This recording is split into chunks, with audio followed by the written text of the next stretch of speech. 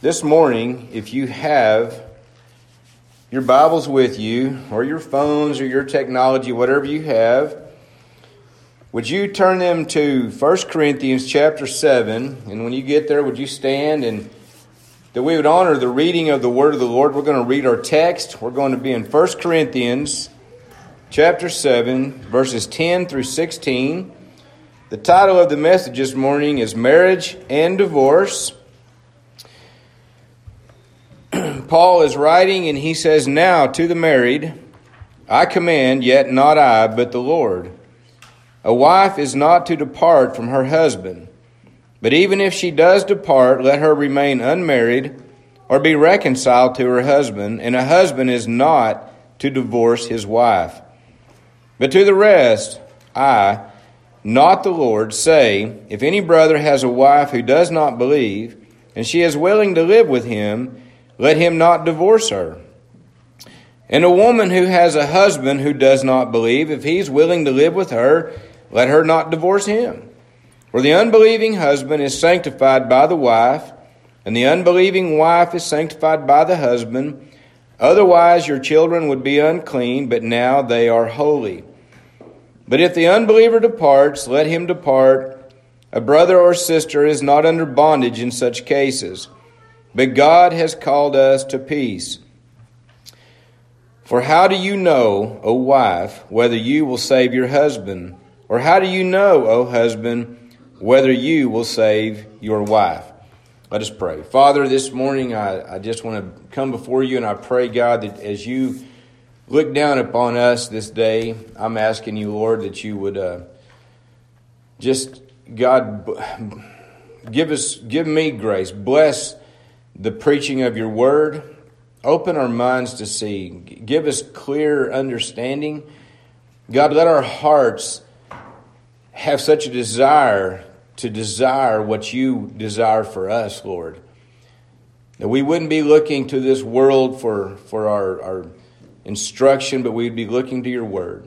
I pray that you'd be with each one here. I want to lift up Bill Hart and his family this morning, Father, just after losing his father. We pray, God, for grace and comfort there. I ask you that you'd be with Miss Pat and Miss Helen this day, Lord, and be with them in their afflictions. And we pray that you would strengthen them, Father, today. I want to thank you, God, for everybody that's here, everybody that may be watching us on Facebook or whatever. God, let your word go out, and I know it will accomplish your perfect will. In Jesus' name, amen. You may be seated. We're going to talk about a subject today that we might all say, this doesn't seem to apply to us right now, but I want to say this. We're going to be looking at marriage and divorce, and really the question is about divorce. That's what the question is about. Paul, he said in the first verse of chapter 7, he said, "Now concerning the things which you wrote to me," it appears that there was a list of questions or concerns that they had. They were asking for Paul's instruction, what his teaching was on it. And the first one we looked at was, is it good for a man not to touch a woman? Meaning, is it good just to remain single? And Paul gave his instructions. But here, it looks like the question probably was, is it wrong to get a divorce? And maybe more in particular, the way we start with this, is it wrong for a wife to get a divorce? So the first category that we look at is to the married. Now I want to say something. When we're dealing with marriage and divorce, I highly doubt that there's a person in here that has not been affected by it in some way. Whether you've gone through it yourself in a horrible situation, or it was somebody you were in a broken home, or it touches everybody's lives. And so we want to know what the Bible actually teaches about this, that we will know how to deal with it in our own lives. But we can also, by knowing what God says about these things, that we would be able to, when we see people dealing with these situations and maybe our opinion or our counsel is asked, we will know how to give right counsel according to the Word of God. So Paul writes and he says, now to the married. This whole chapter deals with the unmarried, it deals with widows, it deals with the married, it deals with virgins. And that's the categories that we're looking at. So here right off the bat, the first point is he's writing to the married. And he's talking about believers, two believers that are married together. And Paul writes and he says, I command, but then he says, yet not I, but the Lord. So he's saying the Lord has given us this command. He said, a wife is not to depart from her husband. Now I'm going to go ahead and read verse 11 with this.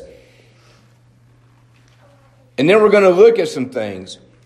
He says, but even if she does depart, let her remain unmarried or be reconciled to her husband.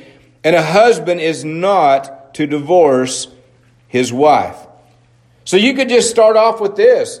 It is this, that we're not to depart. If we're married, we're not to be looking to leave the marriage, or we're not looking to put somebody away. That is ideally what God desires for us in marriage. Amen? Amen, yeah.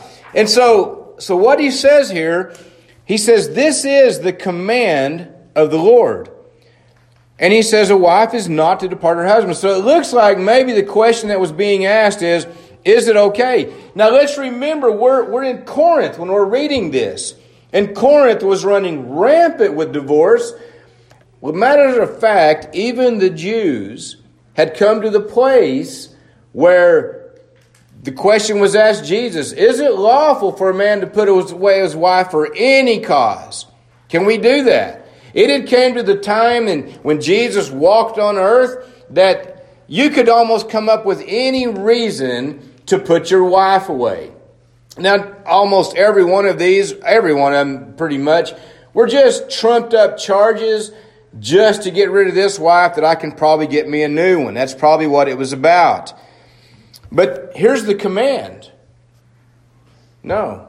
A wife is not to depart from her husband, and a husband is not to divorce his wife. Now, there are some people that will teach this. They'll go back into Matthew chapter 5 and Matthew chapter 19 and in Mark chapter 10 where Jesus is talking about it's not allowed to put away your wife except for the cause of fornication. Or we can say it like this, for the cause of adultery. And they'll say, now that was when Jesus was here and the law was still in effect. And that's what Moses allowed. And so that's what Jesus is saying. But now that we're past that, there's absolutely no reason that a person can ever get a divorce from another person. That is not what Paul is saying here.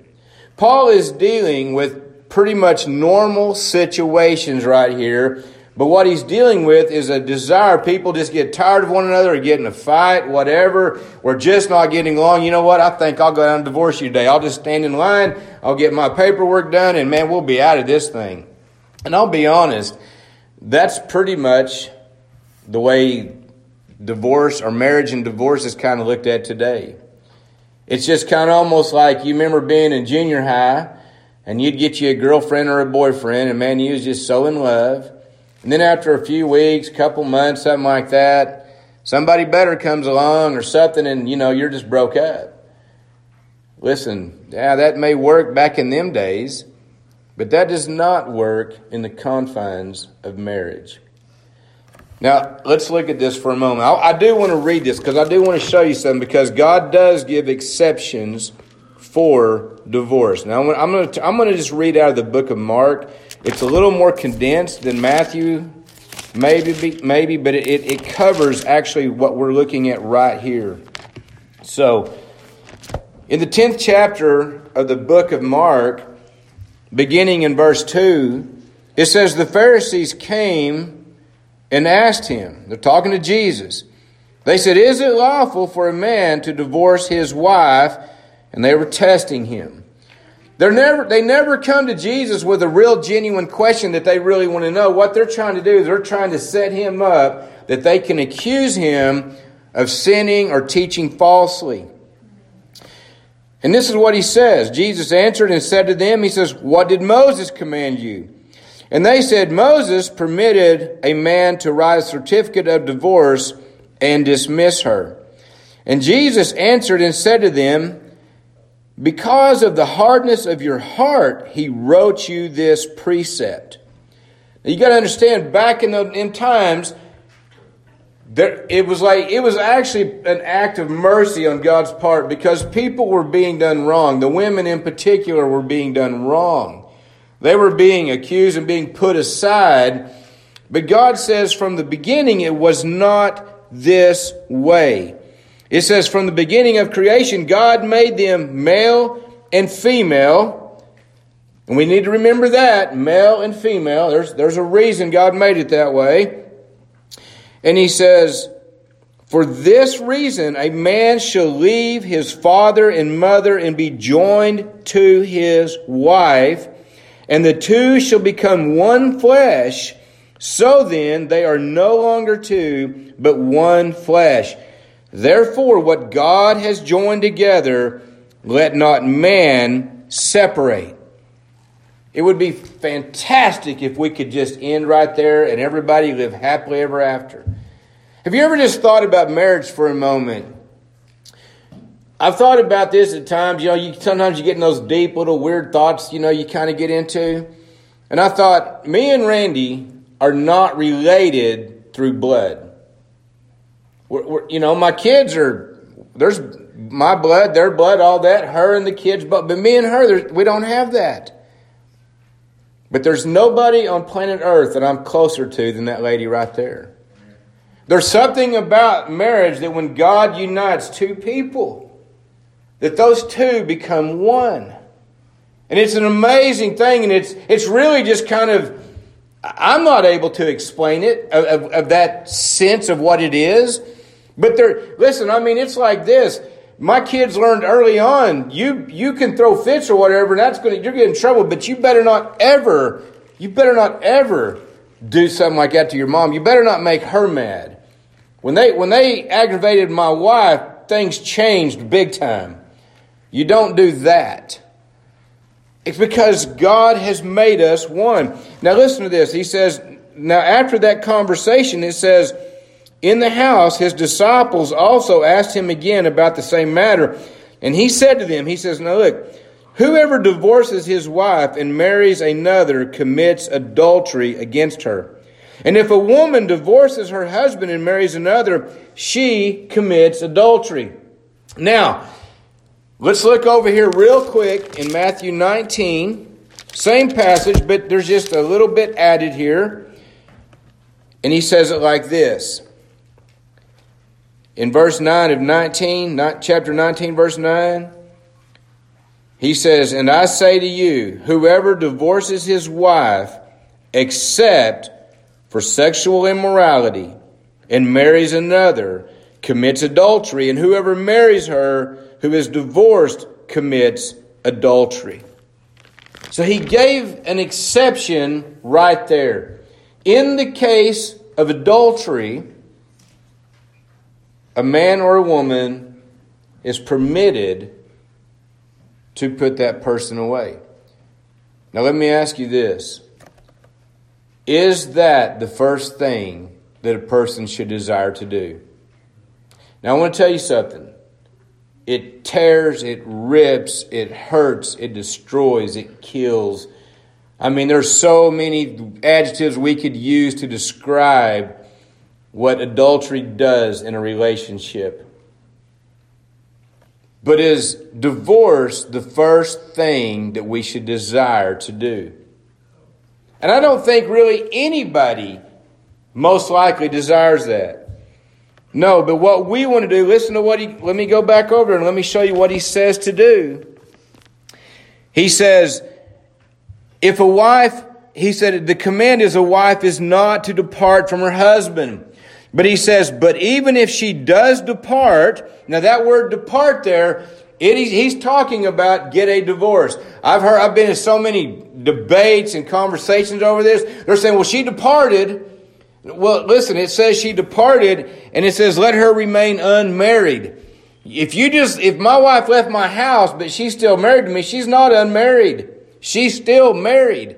This depart and this putting away, the departing of the woman and the putting away of the man equals divorce. That's what he's talking about. So he says, if a husband has done this, if a wife is already departed, or if she does this, let her remain unmarried. Now what he's saying is this: if the situation is not about adultery, then you remain unmarried. God gives you no biblical grounds to remarry if that's the case. Okay? Now listen to this. Now you say, well, why would God give her a command? And then it says right after that, if she does depart. Now Paul doesn't give it right here. And as far as I know in Scripture, it doesn't give it. But I'm going to tell you what I believe about this. There are situations that if a woman was in, that I would probably advise them to leave. I'm not saying get a divorce, but I'm saying that I would get out of the home. One is physical abuse to the wife or the children. Another would be things like illegal activity going on in the home, especially in the day and age that we live in. If somebody was a drug dealer making meth, things like that, if a woman was to stay in that and the state was to get involved, the authorities were getting involved, I will tell you this: you as a wife, even though you're not involved or you're trying to not be, but you remain there, you're probably going to lose your children. You might be given the option of getting out, but most likely they're going to tell you you're guilty of not protecting your children. If there's rampant pornography in the home, things like that, anything like that that would hurt the marriage, hurt the children, it would do those things, I would say you need to get out of that home. I'm not telling you go get a divorce, but I am telling you that I would tell you to remove yourself from that home and you find a safe place to be in, to stay in. So, but just in what he's telling them right here, the simple thing is this: we don't just marry and just like we get tired of it in a little while and, it's like, well, they're not a good cook, or they're not as pretty as they used to be, or this or that or whatever. I just think I want to get a divorce. And then we conjure things up. People have done all kinds of things, but when you start down the road of looking like, how can I get out of this? You're already on the wrong side of the road. Let's keep in mind what this marriage is about. As believers, as Christians, your marriage, the main goal of your marriage is you are putting forth a picture or a portrait of Christ and His church. That's what it's about. So when there is this departing, when there is this putting away, and there's not a biblical grounds to marry someone else, He says this. He says, be reconciled to your husband. Remain unmarried or be reconciled. And here's what this is going to look like. If there's issues in the home, let's have confession. Let's have repentance. Let's have forgiveness. And let's have reconciliation, that God would be glorified in our marriages. Now listen, I realize that there's no perfect marriage. You may be sitting here today thinking, man, you don't understand what I'm going through. You're right, I don't. I really don't. I look around and I assume that everybody's doing okay. I have no other reason to think otherwise. That is my hope. That's my assumption. And I pray that's the way it is. If it's not, I want to encourage you. You get on your knees and you seek God for your spouse. You seek God for reconciliation. Have you ever? We've been there. We've been there at times. I've been there when I did not know the right move to make. I felt like no matter what I did, it was wrong. And you just pray, and all of a sudden one day God opens it up, and it's just like it's so clear. How come I couldn't see this before? Now listen, men and women, we're wired different. I think anybody's been married for any length of time, we've figured out that we think the other side is crazy. We don't understand them. So let's just put that out there right now. Men think women are kind of crazy. Women think that about the men. So okay, that's a given point. Now let's work on what God has told us to do. how we are to remain married, okay? So look at this. That's to the married people. That's the instruction. I told my wife, I said, I don't know. And she said, maybe somebody's thinking crazy thoughts. I don't know. I hope not. I pray that God would work in your hearts. If you know somebody that is, give them the right instruction. I've had people come to me and ask me like, well, my husband, was doing... No, we're going to be looking to get married. I had a young man come to me about 2 years ago, and he said, man, I think divorce is the best thing for us. And I said, absolutely not. I said, you're not even going to talk like that. You're going to do what God has said. You're going to love your wife. You're going to honor her. You're going to care for her. You're going to cherish her. He didn't like what I was saying because he was at his end. I think she was at her end. I know that she went to her dad and said the same thing. And he told her absolutely not. You need good counsel around you when you're not thinking straight.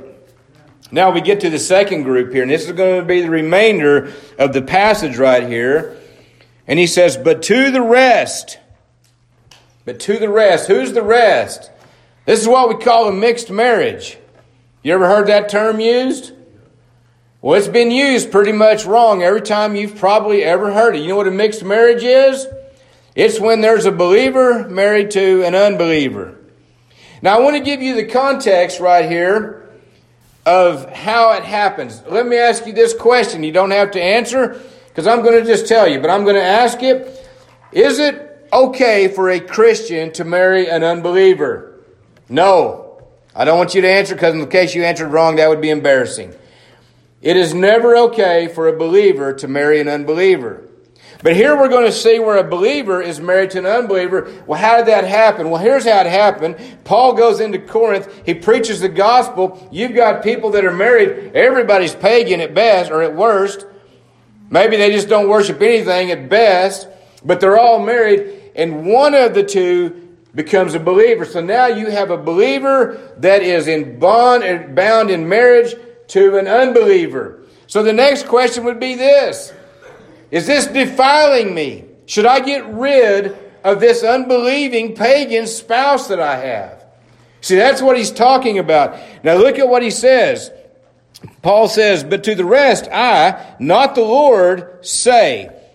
Now, people right here have tried to discount the Apostle Paul like he's just saying his own stuff. Jesus didn't say, this ain't from the Lord, this is my command. Like, okay, what you have to understand is, well, what does that mean? Well, what that means is this is a situation that Jesus never addressed when he was on earth. Okay? It really was never addressed in the Old Testament. God had his covenant people. There were 7 nations that they were not to ever intermingle with. Now, other nations, they were at times allowed... Thank you, bud.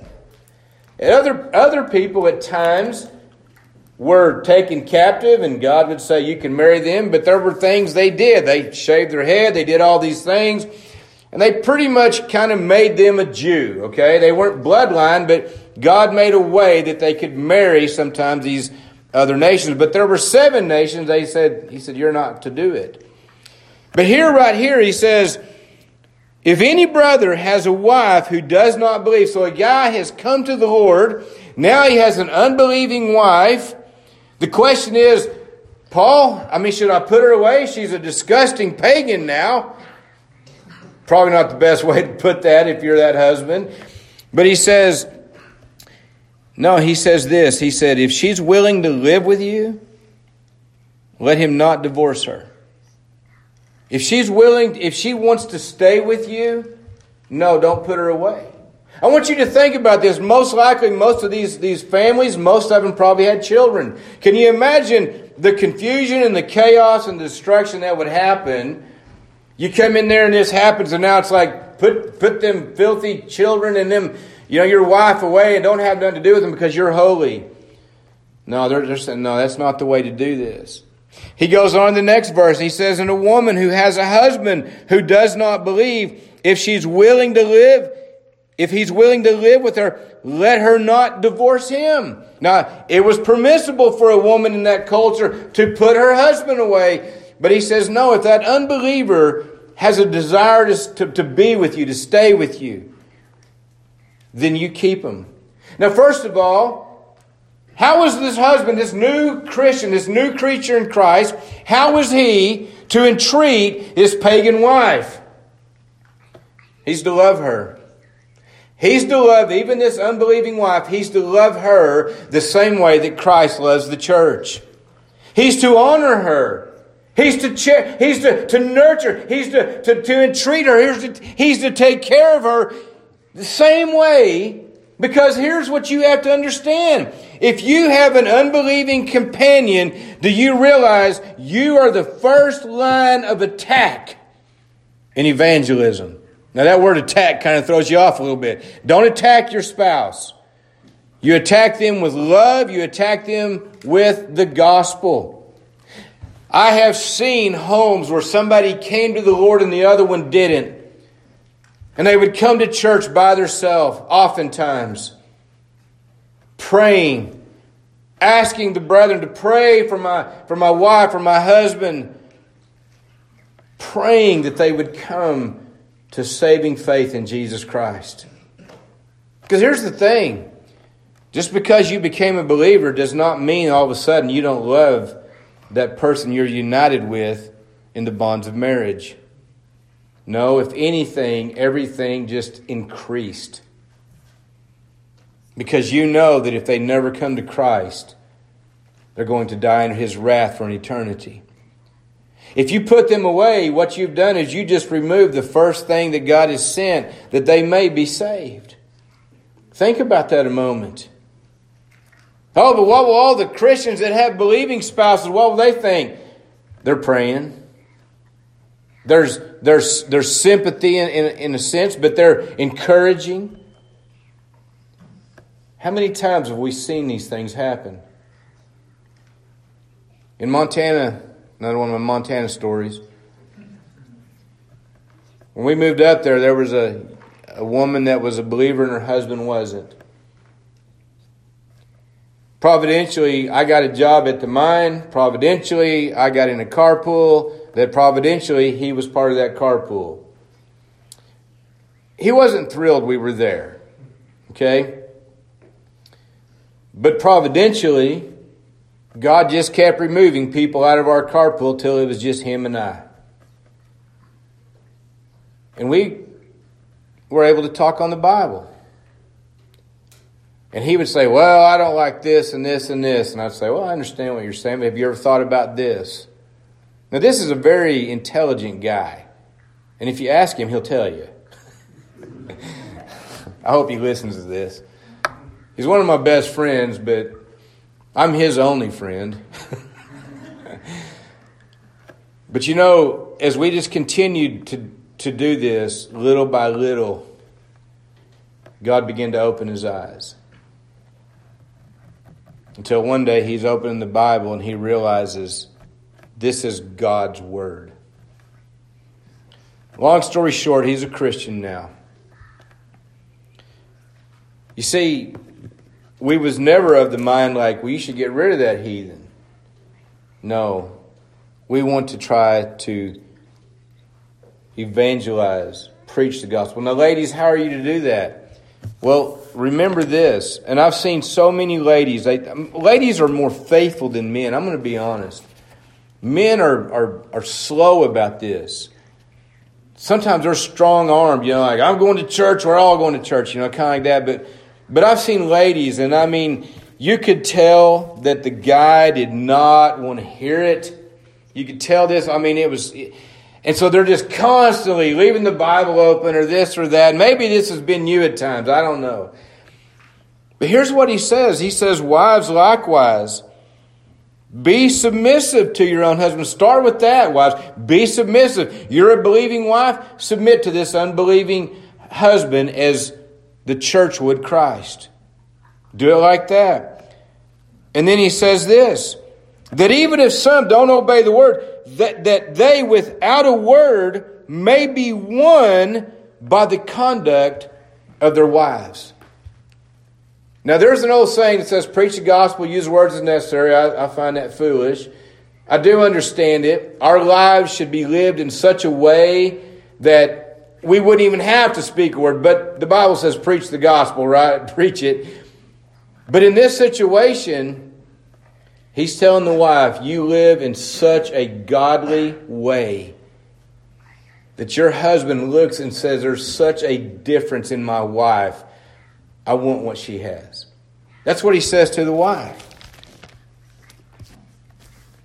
So here we are, verses 12 and 13. If you know somebody that has an unbelieving wife or an unbelieving husband, you encourage them to stay the course. You encourage them to live the life of a Christian wife. Not to be nagging on them or harassing them or, this or that. Don't do those things. We had a couple come to our house one time. We had kind of a small group going on. And every week this lady would come by herself and she would tell us about her husband. And they had actually been missionaries over in China or somewhere years before. And now they're married and they come back and things are kind of rough. And so one night he finally shows up at our small group at our house. And the lady gets up and she says, I just want you to know, I just feel the presence of God in your home. And, I don't know what to think about all this stuff, but I was like, well, I appreciate that, hopefully. But then she goes, but I feel a real strong presence. And she moves over right in front of her husband. And she goes, I feel a strong presence, like right here. And I look at the guy and he's just rolling his eyes like, I knew I shouldn't have came here. Now, we know what her desire is. But folks, everything she's doing is working backwards. She's just repelling him from anything. That's not the way to do it. I want you to remember one thing. God does not work according to your timing. We want everything done right now. You just be faithful and God will do things in His timing. Okay? So he says that. So now listen to this next part. Now you've got to keep in mind that to say what Paul has just said is big. He has just told a Christian, a believer in Christ, to stay with an unbelieving and most likely a pagan idolater. And he's saying, I want you to stay. And then he gives why. This next point, well, actually that point there, if you're keeping notes, is called the desire to stay. This next one is called sanctified and holy. Listen to this. He says, for the unbelieving husband, and this is the husband that wants to stay, is sanctified by the wife. Now this sanctification is not like in salvation because he's an unbeliever. It says he is. But what it is, it's saying that God has accepted and honored this union in marriage. He's going to bless it. Now listen to this. He says the unbelieving husband is sanctified by the wife, and the unbelieving wife is sanctified by the husband. Now you've got to understand something. I want to turn back over to Deuteronomy chapter 7, and I'm going to read the first few verses to you. Now listen to this. In chapter 7, beginning at verse 1, he says, now what Moses is talking about here is they're about to enter into the promised land. Deuteronomy is really getting them ready to go into the promised land. And he says this, he says, when the Lord your God brings you into the land which you go to possess, and He's cast out many nations before you, and here's those 7 nations, the Hittites, the Girgashites, the Amorites, and the Canaanites, and the Perizzites, and the Hivites, and the Jebusites, 7 nations greater and mightier than you. And when the Lord your God delivers them over to you, you shall conquer them and utterly destroy them. You shall make no covenant with them, nor show mercy to them, nor shall you make marriages with them. You shall not give your daughter to their son, nor take their daughter for your son, for they will turn your sons away from following me to serve other gods. And so the anger of the Lord will be aroused against you and destroy you suddenly. Did you hear that? What he's saying was this. He said, when you bring in these forbidden nations and you make a covenant, you marry into them, you give your sons and daughters to them, you have just defiled yourselves. You have defiled the people of God, and God is going to deal with you harshly. Now, we come to the New Testament, and he reverses it. You see, that one unbeliever was going to defile the whole camp. But now he says this one believer is going to cause God's blessing to be upon this whole household. That's what he's saying in this passage. One believer is going to bless this entire... Listen, he says, the unbelieving wife is sanctified by the wife, or the husband is sanctified by the wife. The unbelieving wife is sanctified by the husband. And he says, otherwise your children would be unclean, but now they are holy. Now this is one of those verses that everybody looks at and says, well, are my children unclean? What he's saying is, back in those times, if you would have had a child, if you would have joined yourself and had a child to someone that God had forbidden, they would have been ceremonially unclean, never able to enter into the temple. They would have never been able to worship God. They would have never been a covenant people of the Lord. But here, we have two pagans with children. Everybody's unclean in that. But now one of them becomes a believer. And this one believer is going to bring blessing not only to the Christian, but even to the Christian's husband or wife, whichever one it is. And there's going to be promises made even to the children. See, they're going to reap the benefits of a Christian home even though they're not. Now, that doesn't mean they're saved, but it means that God is going to honor and bless this home. And so you see, God has reversed exactly what was happening back in the nation of Israel. Now, I hope that all is clear. I hope that makes sense. But now he says this. He says in verse 15, now this point is the desire to depart.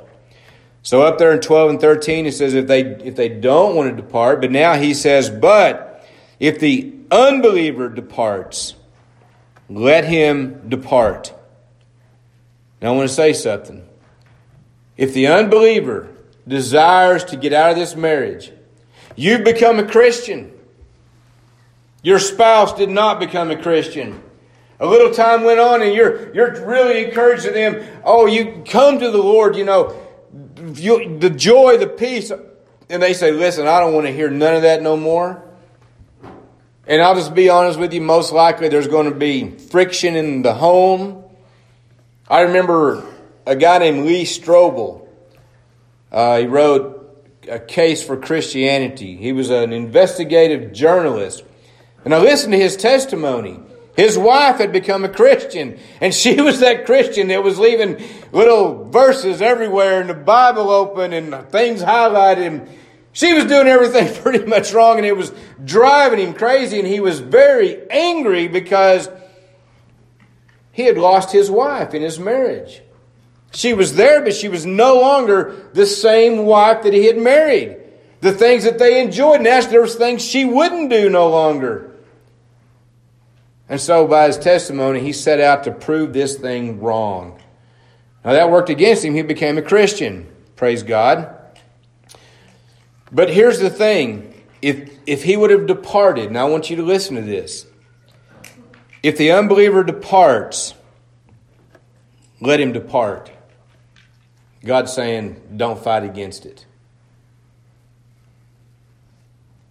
He's going to tell you why here in a minute. He said, if the unbeliever departs, let him depart. A brother or a sister is not under bondage in such cases. What did he just say there? Here's the thing. There are three things that will dissolve a marriage that in order that you can remarry. One is death. If one spouse dies, that marriage bond is dissolved and that widow or widower is free to remarry. The Bible says, way over here in verse 39, only in the Lord. So if you're a widow or a widower, you're free to remarry, but only in the Lord. The second one is this. If your spouse is unfaithful, and I want to really stress this, if there has been much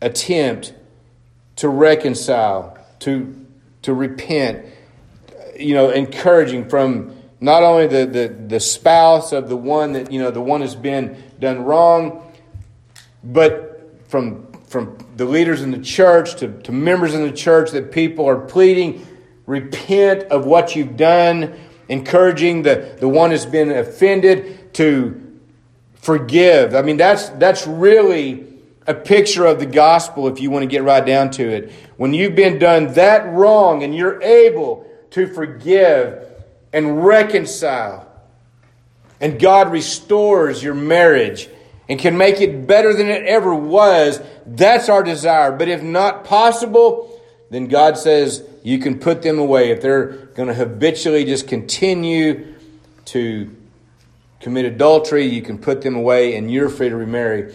And now He gives us a third permissible way that a person can remarry.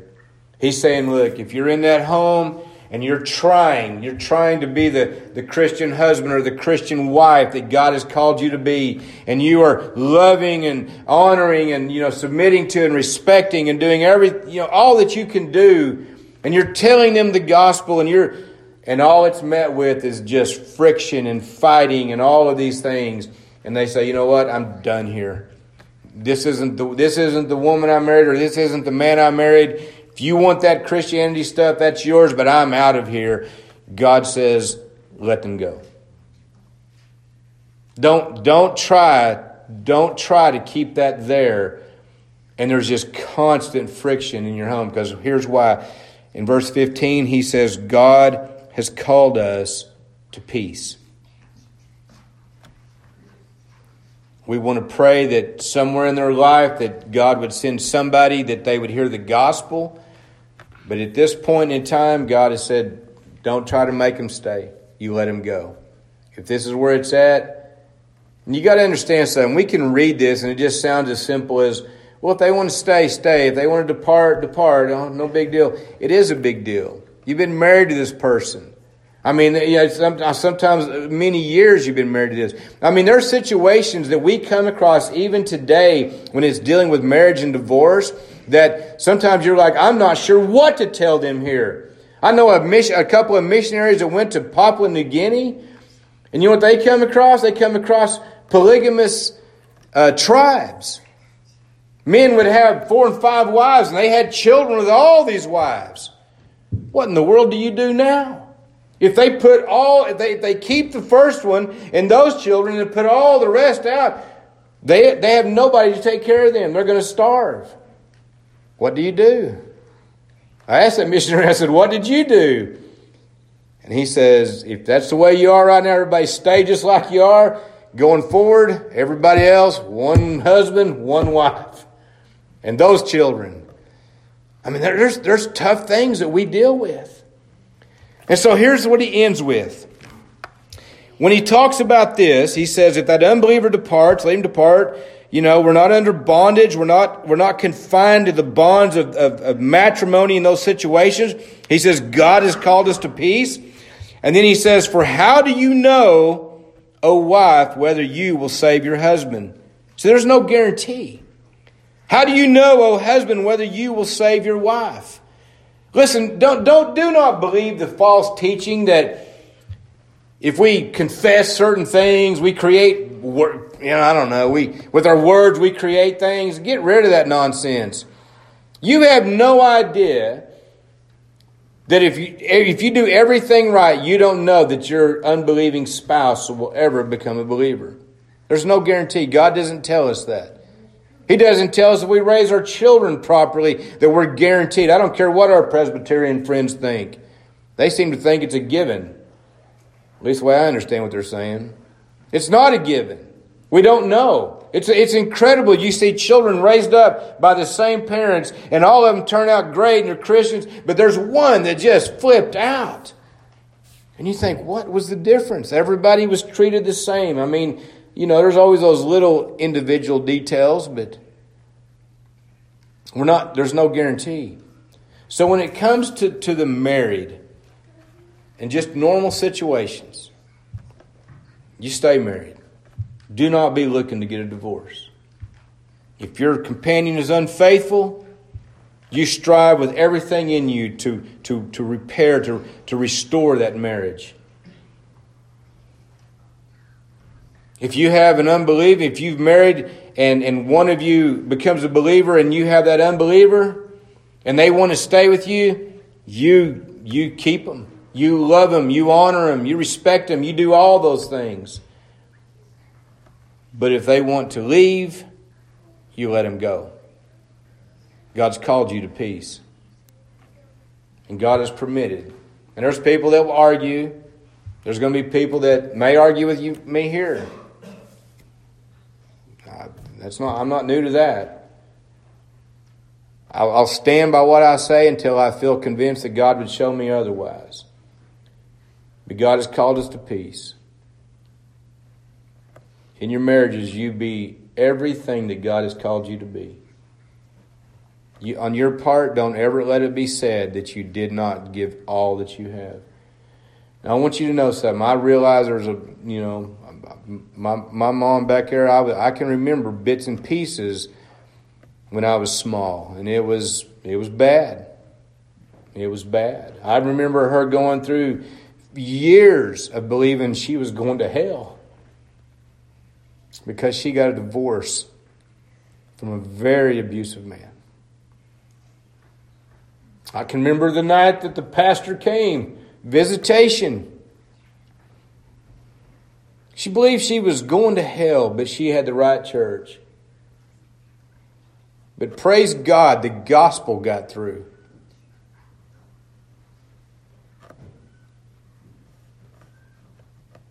And she's not going to hell. She's not going to hell because that happened.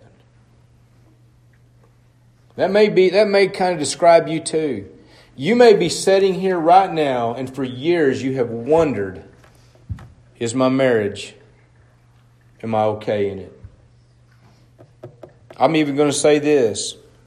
If you got a divorce and you didn't have the biblical grounds to do it,